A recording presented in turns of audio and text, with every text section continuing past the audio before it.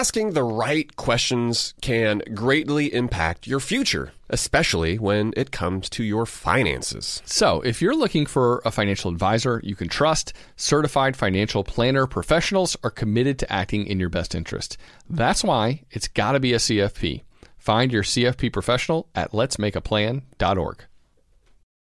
Let's be honest, the first place our family turns to when we're looking for a quick getaway is always Airbnb. I know we can find an amazing place to stay at the beach, like St. Simon's on the Georgia coast, for instance. It's one of our favorite spots. That's what comes to mind, Matt, when I'm thinking about travel. And while you're staying at someone else's home, have you ever thought about what you could be doing with your own home? That's right. Your empty space could be an Airbnb while you are away, because that is all you need to become an Airbnb host. It's a lot easier than you think, and you don't need to Airbnb your entire house. You could just host your extra spare room if you've got one. Your home might be worth more than you think. Find out how much at airbnb.com/host. When you drive a vehicle so reliable it's backed by a 10-year, 100,000-mile limited warranty, you stop thinking about what you can't do and start doing what you never thought possible. Visit your local Kia dealer today to see what you're capable of in a vehicle that inspires confidence around every corner. Kia, movement that inspires. Call 800-333-4KIA for details. Always drive safely. Limited inventory available. Warranties include 10-year 100,000-mile powertrain and 5-year 60,000-mile basic. Warranties are limited. See retailer for details. Welcome to How to Money. I'm Joel. I'm Matt. And today we're talking frugal travel with the New York Times' Elaine Glusac.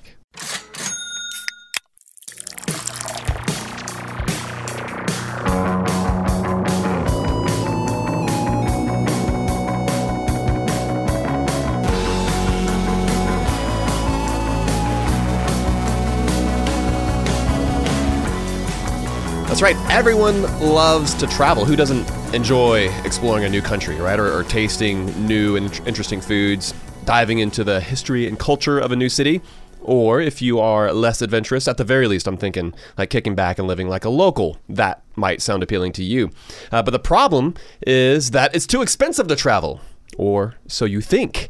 And this is why we are excited to have Elaine Glusac, a.k.a. the Frugal Traveler from over at the Times, joining us on the podcast today. We're going to discuss the tricks to book the most affordable flights. We're going to talk about the best time of year to travel, maybe Elaine's favorite under-the-radar destinations, and plenty more on the topic of travel today. Elaine, thank you for joining us. Wow, thanks guys so much for having me. It's great to be here. We're glad we could pin you down. Like, you're not wandering in Siberia or walking the Great Wall of China or doing... At 20,000 feet. Right, yes, in a submarine under the ocean. I think neither of those places are allowable at the moment, but yes, far-flung places are on my radar. Well, we're glad to get to chat with you, Elaine. And the first question we ask everyone who comes on the show, I'm guessing I could pick probably the answer to this on your behalf, but Matt and I, we like to splurge. We drink craft beer and we spend more than some people think is smart on our craft beer. But what is something that you like to splurge on in the here and now while you're also saving and investing for the future? Well, bravo. I also like craft beer. But beside that, I feel like travel is my big splurge. I literally, like, my car is like 12 years old and I won't replace it until it dies. And, you know, I'm never going to be confused for a fashionista, but I feel like I want to spend all my money on travel and things associated with travel. But even, I guess, within travel, I mean, that said, occasionally I will spring for an airline upgrade, like on a international flight. There's these airline auctions for upgrade spots, like a business class seat, and you might get an offer and you can bid on it, and so you might get like a first class seat for an extra $200, $400, and you know, sometimes when it's a 14-hour flight, you're like, yeah, I think I can make that. You know, I can justify that. Yeah, that certainly feels... So travel in general, that seems like it's more in the vein of work for you, right? Since this is what you do, but that seat upgrade, that certainly sounds more like personal perk. Like yes, splurge yes, side of you're things. right about that, yeah. How did you get into travel? You know, you call yourself a travel addict. Like, what led to your obsession with traveling the world? Oh, wow. Good question. I mean, my family were always really big travelers, and, you know, we just sort of did a lot of road tripping around. And, you know, my parents were the only people that I knew at the time that, like, visited Yemen that, like, weren't in the military or government. Like, you know, they traveled far and wide and sort of instilled that in me. And I think once I started my journalism career, I think gradually you sort of gravitate to, you know, what really compels you. And for me, that was always travel. All right, so how did you get to become the Frugal Traveler writer at the New York Times? And also, is it the greatest job on earth? I think a lot of people sitting on the sidelines would say, like, I go to work every day. Elaine's work is to go travel places and write about it. I'm doing something wrong. I'm jealous. Like, what did I do wrong in life? No, they're not wrong. Like, I have nothing to complain about. Like, it's so great. To do what you love is just is a real blessing. But yeah, I just had, I sort of took a very new sort of approach to travel, which I think jibed with what the New York Times does. A lot of travel writers are in it for the perks of free travel and stuff. And I sort of thought, well, hey, no one's really thinking about this as a business and an industry, and how does that affect consumers? And I really just educated myself in the whole industry, and I think that sort of gave me sort of, a good perspective on how to write about the industry for people that are actually paying for it. So I guess some of that reporting must have distinguished me to my editors, and they asked me to take on the column, which was really an honor. Very cool. Yeah, that's obviously what we're interested in, the consumer side of things, being able to do that affordably. But also, you just do such a great job kind of weaving a narrative of traveling, right? So it's kind of like a travel diary in a sense. But all right, let's talk about airfare. When it comes to international travel, at least, that's oftentimes what you're going to be spending the most money on. One of the biggest cost centers, for sure. Yeah. So we've seen prices on airfare inflate, I think, more than anything else over the past couple of years. Do you think it's harder to travel frugally given the current inflationary environment that we're experiencing? Well, when it comes to airfare, there's a lot driving that, and it's so much more expensive than the prices of eggs. Like, we know that those have gone up extremely, but I think inflation is up. You guys would know better than me. Like, is it 7% roughly? It's like 6.5% last CPI numbers. 6.5. All right, getting a little better. Great. But airfares are up 28% year over year, December, that's big. And that's not just inflation. That's jet fuel. The Russia's invasion of Ukraine, of course, had a lot to do with that. So jet fuel was really high. Flight cancellations and just sort of the scrambling of the whole industry in the past 2 years and the recovery has something to do with it. Staff shortages, thanks to COVID and sort of lingering life changes that people made. The industry is still feeling the impacts of not having enough people. And I also think airline management, I think they see that demand is high, and, they're taking the steering wheel, and they think they can get more for their planes, and they're not wrong. The planes are pretty packed, and that allows them to charge more. So travelers like us just have to be a lot more flexible in when we're going. Especially if you know where you want to go. Obviously, if you can be flexible with your destination, great. But sometimes you have your heart set on something, and you just have to find the right time to go there. Yeah. If you can be flexible on both, then you're in the catbird seat, even in a time of anywhere rampant inflation. But you're right. Flexibility is probably the number one rule of cheap travel. Yes. I'm curious to know too, what's your take on the low fare airlines? Is it worth booking with those to save money? We have some here in the U.S. We've got Spirit, we got Frontier. There's some in Europe. There's Ryanair. There's EasyJet. How do you feel about these low-cost airlines? And is it worth most people considering? Are the trade-offs worth it? Great question. I think it's kind of a complex issue. I think for consumers to sort of figure out, what am I buying? They're going to see $49 to Las Vegas, from Chicago, and they'll be like, that's amazing. But then they're going to find out that everything costs them extra, even your purse or your backpack they are carrying on. These rock bottom fares have all these extra fees that you'd really have to sort of figure out which will be charged to you before you can compare them to a carrier, even like Southwest, or let alone American, Delta, and United. So you have to do some financial calculations to even know if you're looking apples to apples. So I find that misleading, and I hate the nickel and diming. I mean, nobody likes that. I feel like you're just always getting these surprise fees that come out of nowhere, and then it's sort of starts out a trip in bad footing. But another concern that I have is it's really what is your time worth? The risks of delays with these smaller carriers that have these really cheap flights are greater because they don't run a lot of these routes a lot. So if they only go to Sarasota, from Charleston, 2 times a week, and weather cancels that Tuesday flight, there might not be a flight till Friday, and they they don't have to accommodate you. They won't. And so you might get stuck. So you got 3 extra nights that you have to pay for. So I feel like you don't have as much control over your itinerary. I would make an exception. Like, this is when I make an exception. If it's a low-cost carrier that flies a route a lot, so, if something goes wrong, I can, probably get another flight with them. And I have very little luggage with me. So, like, I did Spirit to Las Vegas with just a tiny backpack that I didn't have to pay for. I think it fell underneath the, yes, you can take a purse kind of thing. And that worked out fine, and it was extremely cheap, and, I was fortunate it was on time. But, like, under other circumstances, I would really think hard about it. Makes sense to consider all of those different factors before booking the absolute cheapest flight that you can find. So you mentioned Southwest. What happened with them? What happened over the holidays? Oh my God! And do you think that fiasco should make folks reconsider flying with them? They're this beloved carrier, and I think they're like number 3 overall in the latest rankings at the end of 2022. But do you think that's going to impact how folks view Southwest and whether or not they should fly with them? Yeah, they had such a golden halo around them. They never charged for bags. They were really flexible in their cancellation policies, and they were really doing things right. But, behind the scenes, what really happened is, of course, the weather, and they were preemptive cancellations. But what really tied things up in a knot was this antiquated scheduling system that they have for crews. And apparently they didn't know where people were, where aircraft was, and it was hard to sort of unscramble it all, which was a huge black eye for their image, of course. And apparently it's going to cost them over $800 million or something to make it right with consumers. Holy cow. Yeah. I didn't realize it was that much.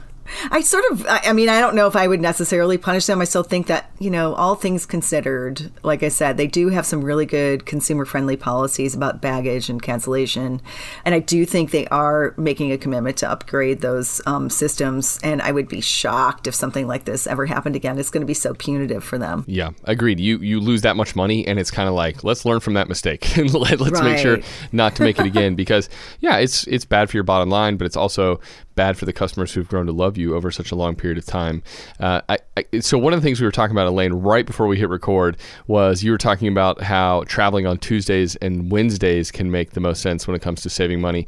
Like, what are your top suggestions, like the specific days you fly? How do we get the cheapest flights, especially if, let's say, we're avoiding the flights that look the absolute cheapest when we're searching Google Flights because maybe there are other ancillary fees involved? How do we go about finding that sweet spot cheap flight-wise? I mean, I feel like it does take a lot of effort. I use like Google Flight tracking a lot. Like if I think to myself, like I've been tracking a flight to Bonaire. I want to go to Bonaire and do some scuba diving. And I've been looking at that for a while. And the cool thing about that is, you can tell Google, this is where I want to go. This is the route I'm flying. Can you please find the cheapest dates? And so it'll update you, periodically, as long as you tell it to, and it'll let me know, like, March 7th to the 11th, there's a flight for, $350, and that's the cheapest we can find in this season, kind of thing.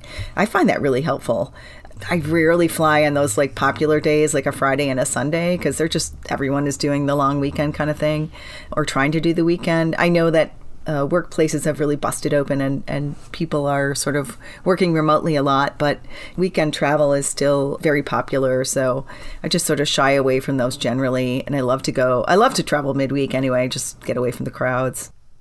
Okay. Yeah. Midweek. That makes sense. And talking about other things too, you've written about like hidden city fares. Are those still worth pursuing to save money? And if so, how do you find those?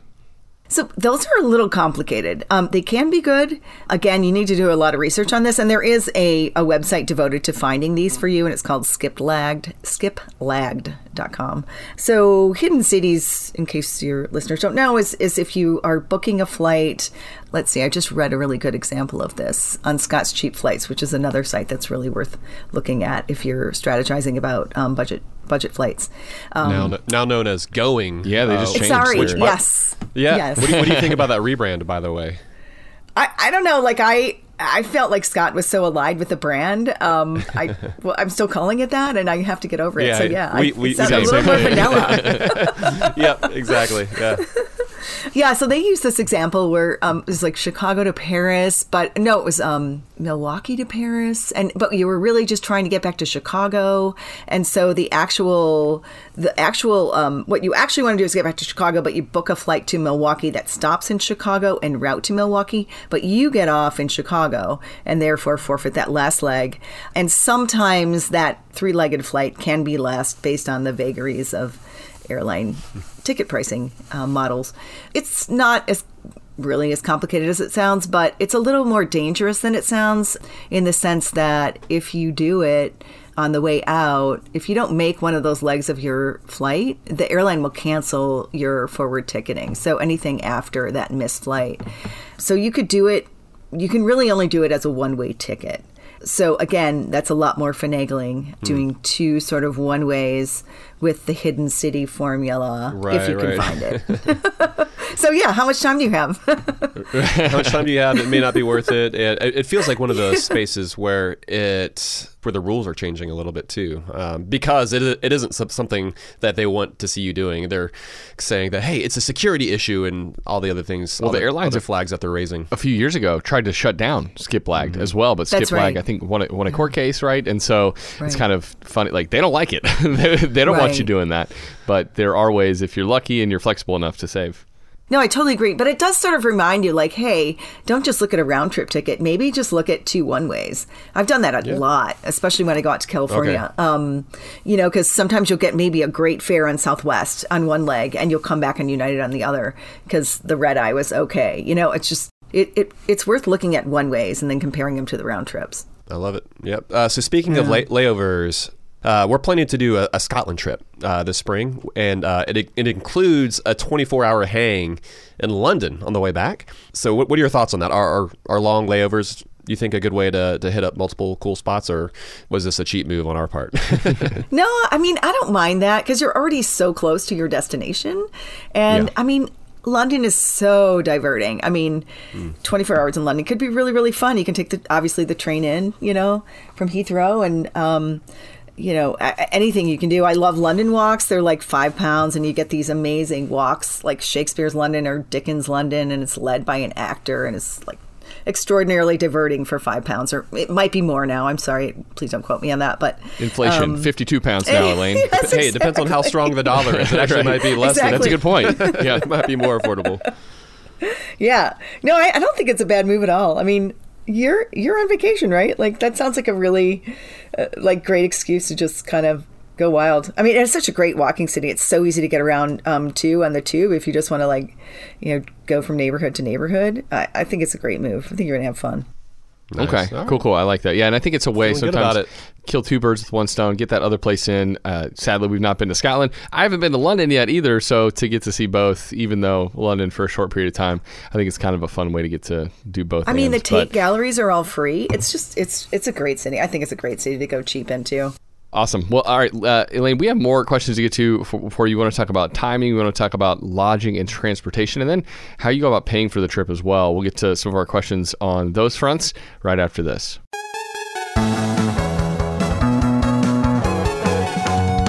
Asking the right questions can greatly impact your future, especially when it comes to your finances. So, if you're looking for a financial advisor you can trust, certified financial planner professionals are committed to acting in your best interest. They are committed to high ethical standards and even had to pass a rigorous exam before they could become a CFP professional. They offer financial planning and services that take a more comprehensive view of your financial and personal circumstances and are customized for your needs. Certified financial planner professionals can offer advice on a wide range of issues like reviewing your investment portfolio's allocation, handling an inheritance, rolling over a company retirement plan, building education savings, and so much more. That's why it's got to be a CFP. Find your CFP professional at letsmakeaplan.org.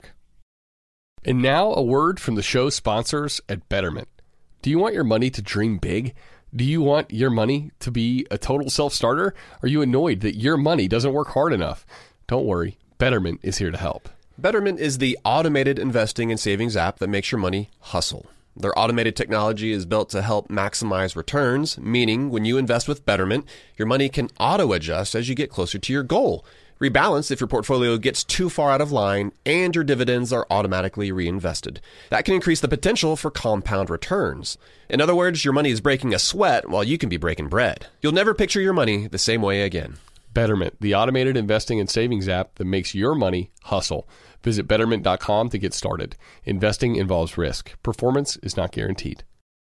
Spring cleaning is kind of an annual rite of passage. We've all got to do it, minimize the junk that we have in our house. Emily and I, we just cleaned our closets out. It took hours, but it was so worth it. Now we've only got stuff in there that we love, and it's easier to find everything too. And so, while cleaning your closets is helpful, well, there's something else you can do for your family this spring. Shopping for life insurance with Policy Genius, for example, is a really important part of your financial planning for the year. That's right. Yeah, and here is the thing that's important to remember, because you might be thinking you don't need to check out Policy Genius because you've got a policy through work. But even if you have a life insurance policy through your job, it may not offer you enough protection for your family's needs, and it may not follow you if you leave your job. With Policy Genius, you can find life insurance policies that start at just $292 per year for $1 million of coverage. Some options offer same-day approval and avoid unnecessary medical exams. Policy Genius works for you, not the insurance companies, and that means they don't have an incentive to recommend one insurer over another, so you can trust their guidance. Save time and money and provide your family with a financial safety net using Policy Genius. Head to policygenius.com to get your free life insurance quotes and see how much you could save. That's policygenius.com.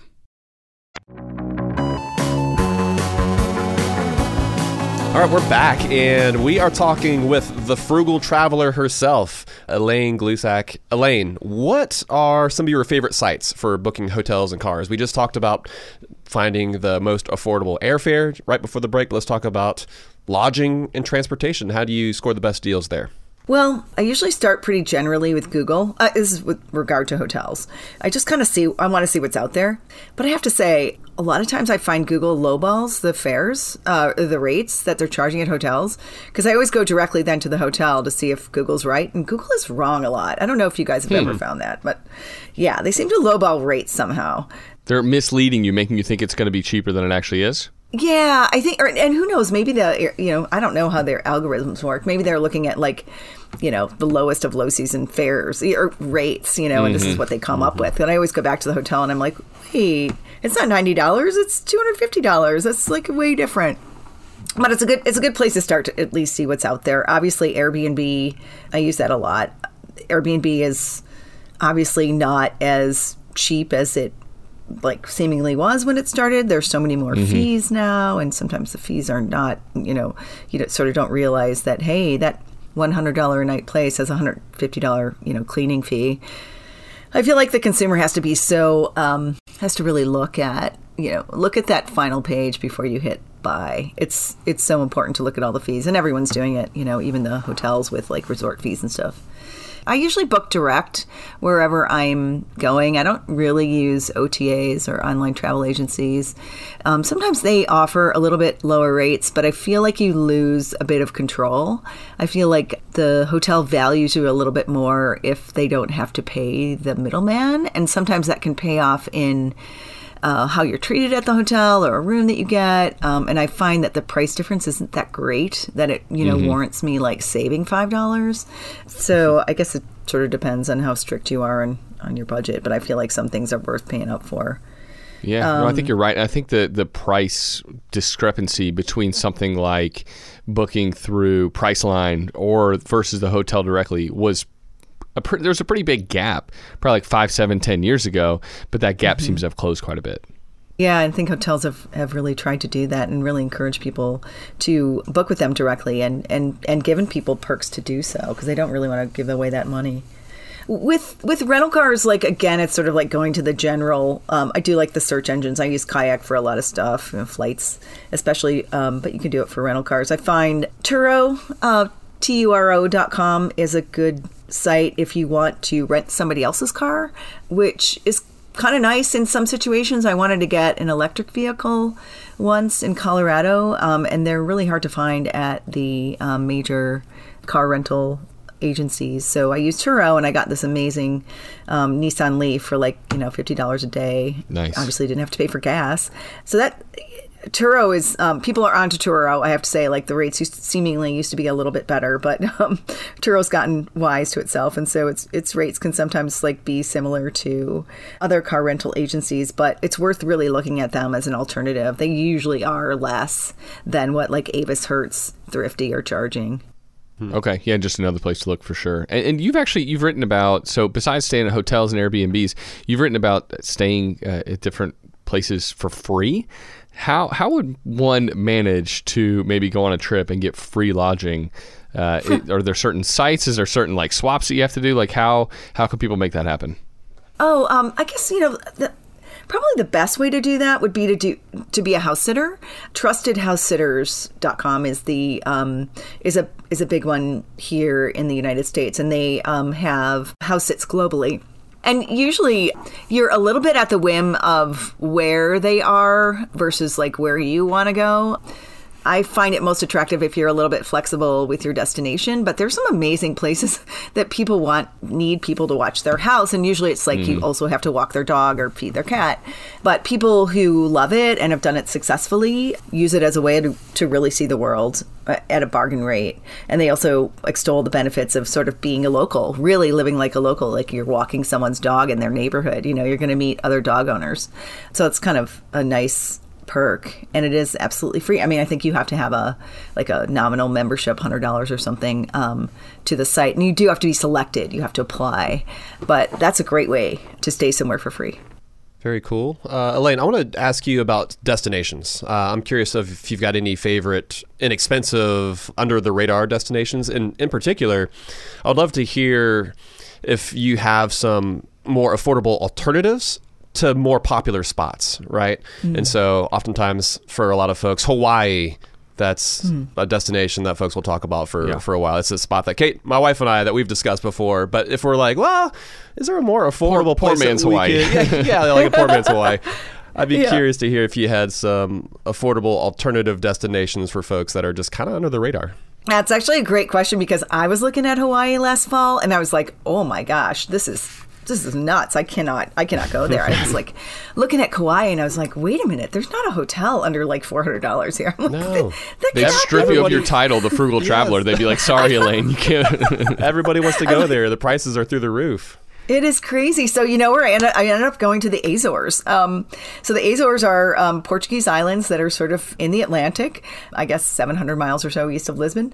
And I got there and, I was attracted to it because it's, volcanic islands, great hiking, wonderful waterfalls. There's even surfing. And then when I got there, the Europeans were like, oh, yeah, it's the Hawaii of Europe. And I'm like, okay, that makes sense. But, it's on the euro. And at that time, it was 1-to-1. We were there in the fall. It's still really good. It's like 92 cents to the dollar. I'm saying that wrong. A dollar gets you 92 euro cents. Yeah. We went in the off season. I think you might want to avoid like European vacation, which is, August, July. But we were there in October and it was exceedingly mild, wonderful hiking. Like you could still hike to a waterfall and go in the waterfall. It was really beautiful. Very cool. Food was a bargain. We were shocked. Lodging was affordable. Like I thought it was a great find. I still want to go to Kauai. I just have to find a better time, I guess. Okay, cool. No, I like that. And I think for a while, Delta was flying nonstop to the Azores from Atlanta. So for us, that's a good pick. Oh, there you go. And I think United does it seasonally out of Newark. We took Azores Airline out of Boston, and it was like, it's like a 5-hour flight, so it's really easy too. But yeah, so that brings up a point to make about an exchange rate. So obviously, great places to go are our exchange rate friends like Canada and Mexico for so long. Both of those have been a great bargain. When you exchange the dollar, you get such value in both of those places. So I think Canada gets overlooked a lot, and it's like 30% off basically. So it's really great. I think South America has a lot of value, and for some reason we in North America don't think about them. But every time I've been down there, I'm like, it's extraordinary, and I don't find the cost of living very high. Highly recommend looking into. It's cheaper once you get there, but it feels like we've always had, or at least over the last decade, cheaper flights to Europe than we've been able to get to South America, which has kind of been frustrating. Yeah, a lot of South American carriers like Avianca and even Copa out of Panama now has some really good fares. And they'll go, you might have to connect through Panama, but they're pretty good. I went down to Ecuador last May, and I was pretty excited about it. I want to say my fare round trip was about $700, which I didn't think was that bad considering that it is as far as going to Europe. I think that was on Avianca. Yeah. Okay. All right. So when you're making purchases overseas, when you're traveling, are you using credit cards? Are you into credit card points? What do you tell folks when they're talking, like trying to figure out how to pay for travel? We, of course, don't want people to use a credit card and then not pay it off, but it's also typically the best tool, we say, for people to be able to pay for things overseas when it comes to exchange rates and avoiding fees. But what are your thoughts? How do you spend money when you're abroad? Yeah, I do always use a credit card just because I want those points, and I also want the better exchange. I want the better exchange rate that you get through the bank than you're going to get, using dollars or any other form, really taking out money, taking out cash. I mean, points people are real specialists. You guys probably know them, and you probably have interviewed them, and I feel like it's a real specialty to really maximize the use of your credit card points. And I find that it requires a level of attention that I don't have, and I'm really bad at it. Like, I do use my points for flights and stuff like that. But, the Points Guy has a new app that aggregates all your points. So it's kind of a good starting place for anyone that wants to see how wealthy they are on paper with all their points. And then maybe you'll spin that into a trip. Like, I do recommend that. I do have that on my phone. And every once in a while I look at it and I go, oh, man, I'm like huge at American Airlines. I need to go somewhere. Gotta spin that thing down. Like the Warren Buffett of frequent flyer miles. Points are just burning a hole in my app. And the thing is, they say like points constantly devalue. So it's like, do not hoard them. Like, you need to use them. So I do actually try to use mine a lot. And sometimes I'll use them for upgrades. Very cool. Elaine, so last summer you wrote about how cruises, how they seem to be a solid option for folks who are looking to travel and not spend a ton of money. I feel like cruises went from this thing that everybody was staying away from around the beginning of the pandemic, with folks who were just like quarantined and locked on a boat for 30 days. But the attitudes have changed, and if that's where the deals are, should we consider them? What would you say to that? I mean, yeah, you can get on a lot of really inexpensive cruises for sure. Like, especially in popular places like the Caribbean and Alaska. Like, you can do 7 days in Alaska for $400. So that's your lodging and all your food. Yeah. I mean, wow. That's pretty good. So I've never been on a cruise before. Maybe I should consider it. If I was going to do one, I think Alaska would be my number one choice. Yeah.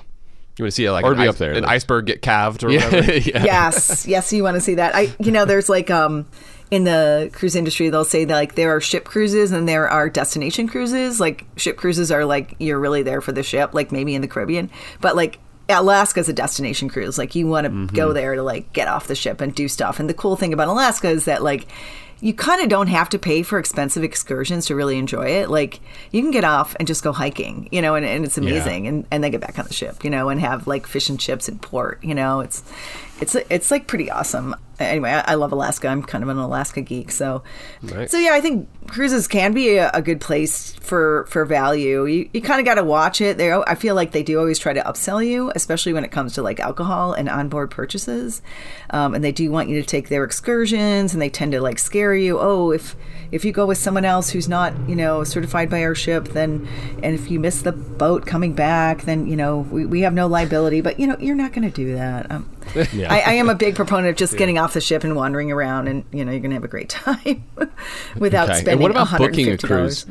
Where would you tell people to go? Because like the flights, it's a little easier to track and get, but it's when you're like trying to figure out where to go to book the cruise, I don't want to go to carnival.com, right? Like, where do I want to go to check out like the best fares, best rates for a bunch of different cruise ships? Yeah, I mean, it's a little bit of a unexpected answer, but like travel agents really have this market sewn up. Like, they have a lot of power in the cruise industry, and if you book through one of them, usually they can get you better perks and placement on the ship, and maybe a few extras. So it's not often that I would recommend a travel agent, but a lot of them really kind of know their industry, and it can be really hard, I think, for someone who's never cruised before to say like, what do I want? There's like so many ships to choose from. What's a good value? What's the right one for me? And I think like in that case, you might want a specialist. And as I said, they can often give you like, if not a better rate, they can get you some perks. Yeah, well, so on that note, so Costco, Sam's Club, the warehouse clubs, they've got their own travel programs. AAA, for sure. like that membership often comes with discounts as well. Does it make sense to turn to some of those programs if you're looking to book travel, whether you're looking at cruises or other types of travel? Yes, I think so. I mean, people that I haven't done that myself. I think we do have AAA membership. I mean, just for road tripping. And I think we get like 10% off of the major branded hotels, which we don't stay at a lot anyway. But, people swear by Costco for trips. Like people have even told me like their safaris are amazing. I'm like, really? Interesting. Well, Joel swears by Costco no matter what. And so for him to be able to go on a safari that also says Kirkland signature on it, I think he'd be overjoyed. I've got the Kirkland signature lower back tattoo, Elaine. So there you go. And I think like with rental cars, though, they always have good deals. I feel like if you can't get 10% off your rental car, you're not like getting the best deal, because I feel like that's available in so many ways. Nice. Very That's cool. good to know about. Well, we've got a few more additional topics, some more questions to get to, Elaine, including Joel and I. We both got a lot of kids, and we're starting to consider traveling more with our kiddos. So we're going to ask you a question about that and more right after this.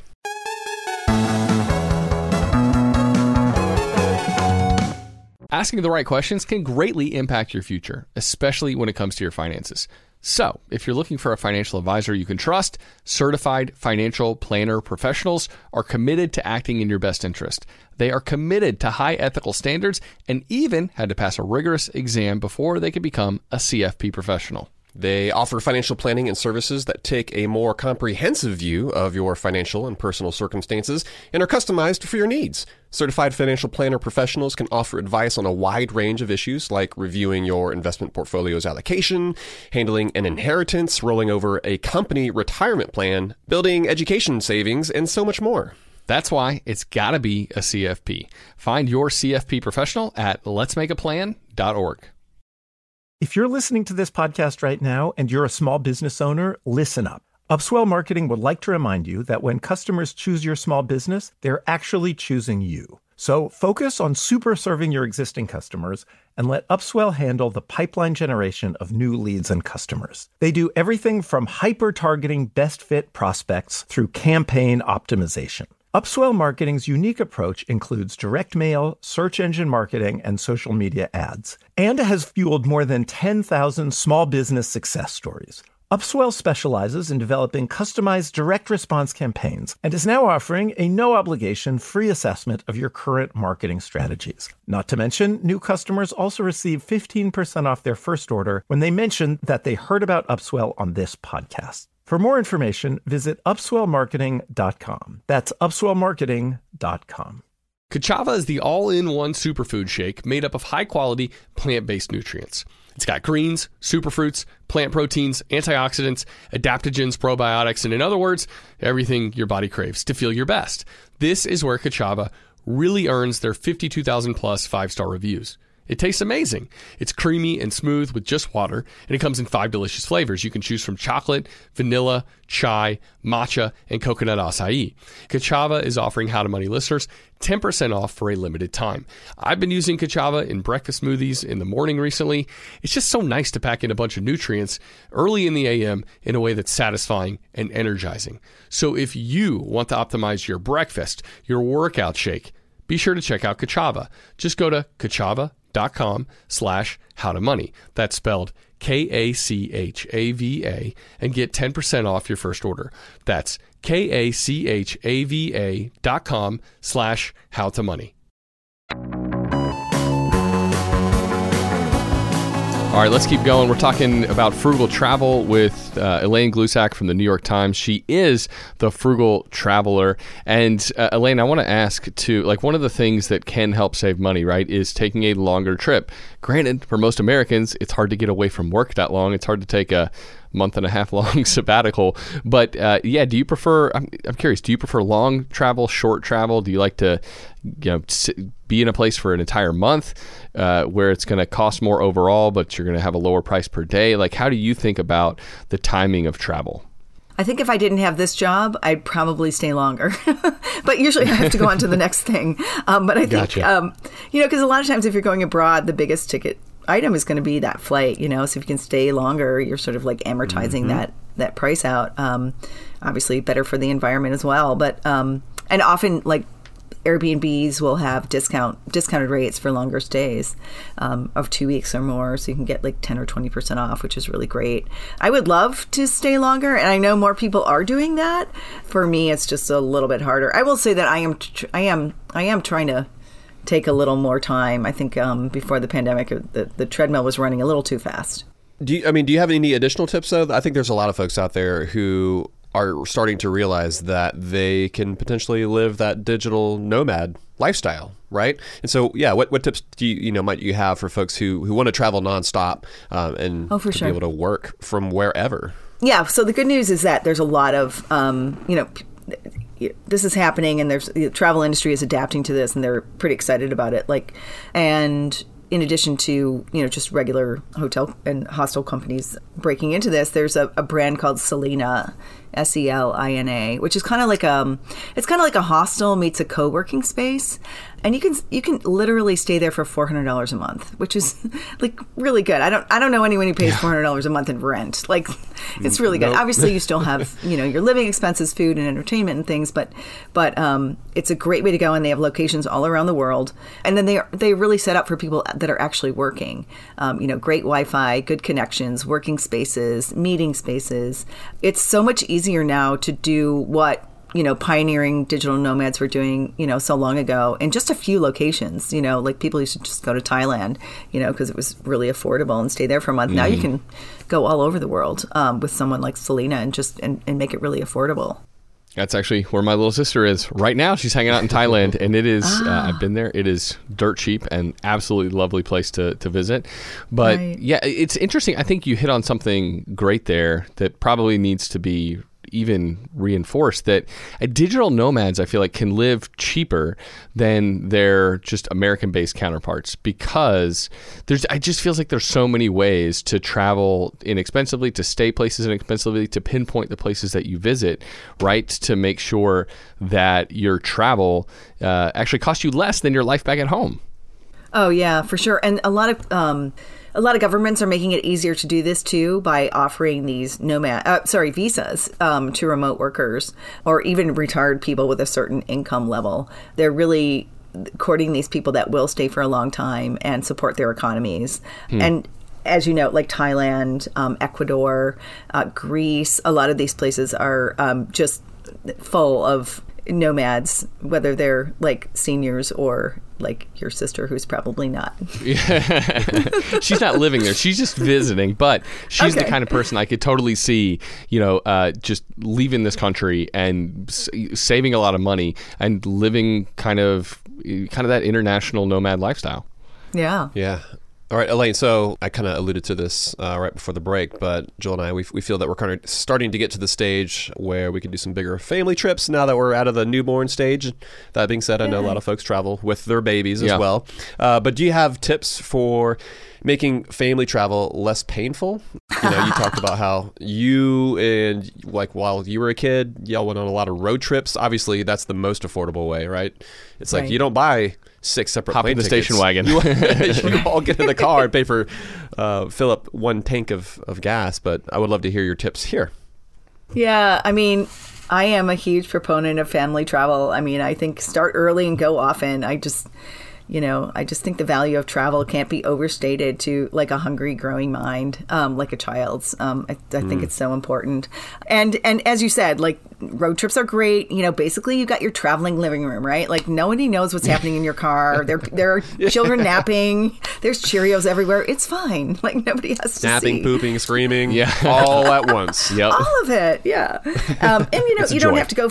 Yeah, and you don't have to go far to find adventure. Like you can go camping down the road, or start in your backyard, or take your bikes out for a day trip. Like, obviously you have to mind their like energy levels, and that's when the car always comes in like handy. Like, okay, throwing you in here now, we're all napping. But yeah, So starting with road trips, of course, I think camping is great. Kids love that. And I also think like the challenge of like sort of living off the grid is really fun for everybody. Like, hey, how do we start a fire, and how are we going to cook this dinner? We don't have like a microwave. How do we make popcorn? These are like great challenges and really fun for kids. I was just in Death Valley National Park doing a camping trip myself. I did a van trip, actually, with a friend.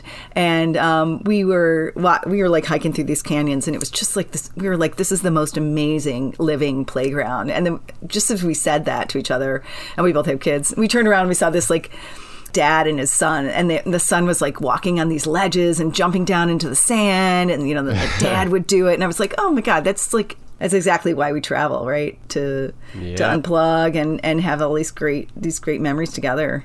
Yeah. Well, your story there just makes me think too. Do you feel like with the advent of like cheap airfare to Europe and stuff like that we're like travel inside this country is underutilized? I feel like there's so many great destinations, and maybe we're like, I mean, I live in this country, even though it's so diverse. There's 50 states. There's like tons of national parks to go see. There's amazing things to go do that we just kind of underrate domestic travel. Oh, that's a good question. I don't know.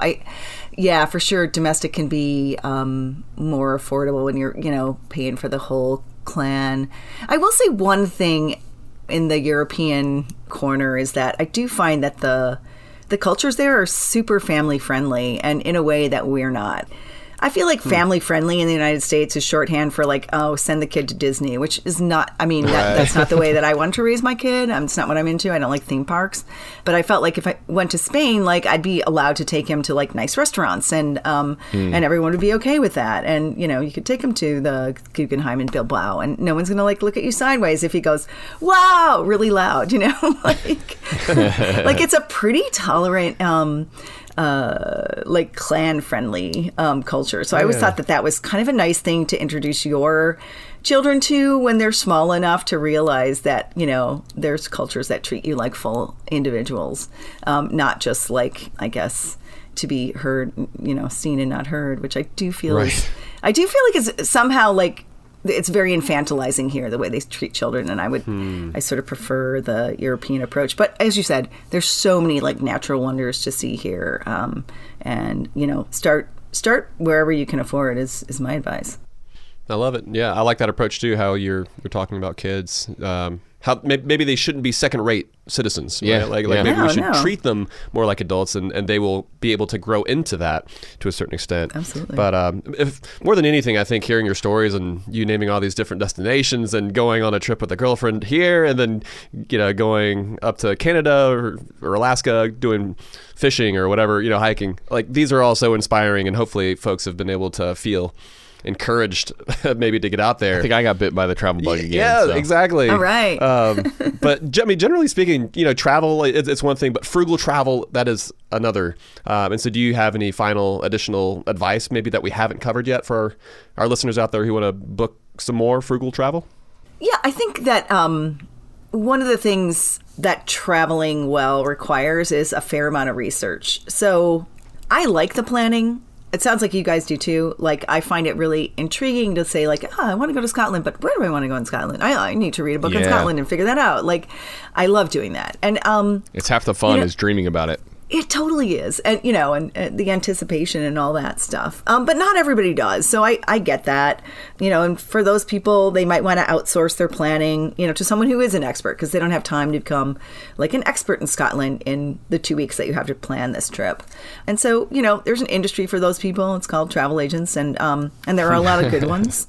But I think if you're, a frugal traveler and you're looking for a travel agent, you need to basically find someone who gets you, basically interview them and let them know what your budget is and are they willing to work with that. I think there's so many travel agents now that you probably can find some people. There's a lot of home-based travel agents. A lot of that work is very remote and part-time for people, so I think there are a lot more options. It's a little bit hard to find them. I'm not saying it's going to be easy. So that might be your, your research. There's always some research, I guess. But yeah. Know what your budget is and make sure that they're aware that, you're pretty firm about it. All right. That's great. Elaine, so much good advice in this conversation. Thank you so much for joining us today on the podcast. We really appreciate it. Oh, thanks for having me. It was a lot of fun. Nice. All right, Joel. So what do you think? Is it going to be the Azores for you? Is it going to be Ecuador? I'm going to choose D, all the above. Can I do that? Even Canada? Yeah.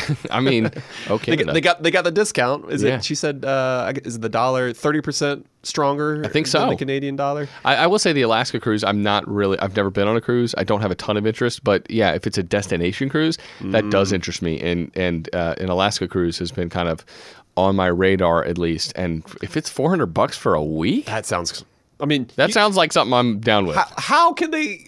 Like, where is the profit? Like, it seems like they're losing money. If you're paying for a week, you got to fill that thing up with some gas, right? I think you got to scrub the deck like during the hours like that. But even just the food, I mean, yeah, the fact that meals are included in that price as well, that's pretty crazy. Pretty great. In addition to being able to see we'd have to get up there and stuff. to the port, right, first off. So that's an added expense. But still, it's cool. Sounds pretty cheap for a fun trip. So yeah. Wait, so was that your big takeaway, or do you got another one? No, that was cool. But I think I really liked kind of at the end how Elaine made travel feel accessible to everyone and basically said start with what you can afford. Mm-hmm. And I think if travel is something that interests you, but you feel like, oh, I don't have the money, I can't jet set to Europe. I don't have the time or the ability to take a week off and the money to boot, to make that trip happen. Starting with what you can afford is a good mindset, a good way to kind of get the ball rolling.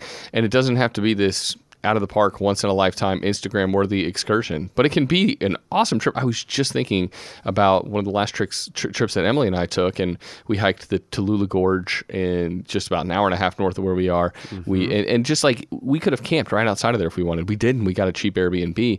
But there's so many ways to do this cool stuff that we want to do for less money. Yeah. If you're like, if money's the thing that's holding you back, start with what you can afford. Find stuff that's local. It doesn't have to cost that much. And yeah, work yourself up over time to that international Scotland trip or whatever. But I think that was just encouraging, good advice from Elaine there. Yeah, it's a good thing to remember, like from an internal standpoint, with how it is that we think about travel and what it is that we can afford. So I'll get super practical. When we were talking about discount airlines, I really liked how she brought up the fact that if it is a route that an airline doesn't fly all that often, like twice a week or something like that, if there's a delay, you're screwed. And that is not the kind of position that you want to be in. However, if you see that, you have a wide variety of times that you can choose from. So they're flying, I don't know, like 5 times a day to and from this location. Well, that's a different story. Mm-hmm. And I think as long as you know what the fees are that you're going to be paying to, carry your backpack onto the plane, because you're going to be oftentimes nickeled and dimed, I still think it can be a fantastic way to make travel by plane, airfare, more affordable. Sure. You just got to kind of jump through the hoops. Know the hoops and jump through them. Yeah. So is it annoying sometimes that you have to jump through hoops? Yes. But I think simultaneously it makes it more approachable. It makes traveling by plane within reach for a lot of folks, when otherwise it wouldn't be. Completely agree. Because they're not flying on the luxury. They're not flying the Deltas and Emirates. Well, some of those would have been prohibitive in cost, and you're like, okay, cool. But they're like, I can do Frontier, though. Exactly. And if you know how to jump through those hoops and make it work for you, that's great. Yeah. And some trips you might want to take that risk, and others you might not. Depends on kind of what you're going for. Depends on the destination and routes. Yeah. Exactly. There's so a litany of factors. All the specifics. But it's just, fun to catch up with Elaine, the Frugal Traveler. But Matt, cool. What were your thoughts on the beer that we had today? This one was called Society and Solitude No. 6 by Hill Farmstead. Yeah, what'd you think? So a couple things right off the bat. This is a Hill Farmstead beer, which we've never had on the show before. This is a difficult brewery to get your hands on. And then secondly, we only got it, by the way, because listener Michael that's right. sent it to us. So big thanks. Big thanks to him. Him as well as his wife, Emily, a listener of the show. But yeah, thank you so much for sending this one our way. But also, this is an experimental IPA series, and it's named after Ralph Waldo Emerson's seminal work of the same name, Society and Solitude. I like it. I have not read it. I haven't either, but number 6, and so this is it's more experimental, but I liked it as well because we're talking about travel, and you got society and solitude. I feel like those are the different things that oftentimes you're going for when you're planning a trip. Either going to visit a new city or going out in the woods by yourself, something like that, or maybe a little bit of both. Absolutely, but in short, this was a really, really good IPA. It wasn't like off the charts in the deep end when it came to like the hazy characteristics, but it wasn't necessarily like a West Coast IPA. It seemed like a really solid quality IPA. Yeah, just classic in its approach, I thought. Nothing crazy, but very, very well made. You just tell, like, the brewer knew what he or she was doing. They used quality ingredients. So I dug this one. It's really good. Nothing. I feel like in craft beer right now, kitchen sink beers are all the rage. And so it's like, oh, they're Fruity Pebbles and Fruit Loops. And, we just all sorts of random stuff being tossed into beers. This one felt like kind of a throwback to a classic where it's like just a few ingredients, simple but great. So. Yeah, high quality ingredients though, and it was. I'll say it too as well. It was a touch. It was a touch on the bitter side. Like there was the sharpness from the hops. Overall, the beer didn't carry too much of a backbone of sweetness. But even still, I definitely enjoyed it. Even though I do tend to lean towards the sweeter beers that are out there. But we'll make sure to link to Elaine specifically where you can read her articles over at the Times. We'll link to her site as well as her Instagram account and some of the different social media accounts. And maybe you can keep up with wherever she might be in the world. For sure, yeah. And reading her stuff is just going to help you continue to make frugal travel choices because she's the best at that. So, all right, Matt, that's going to do it for this episode. Until next time, best friends out. Best friends out.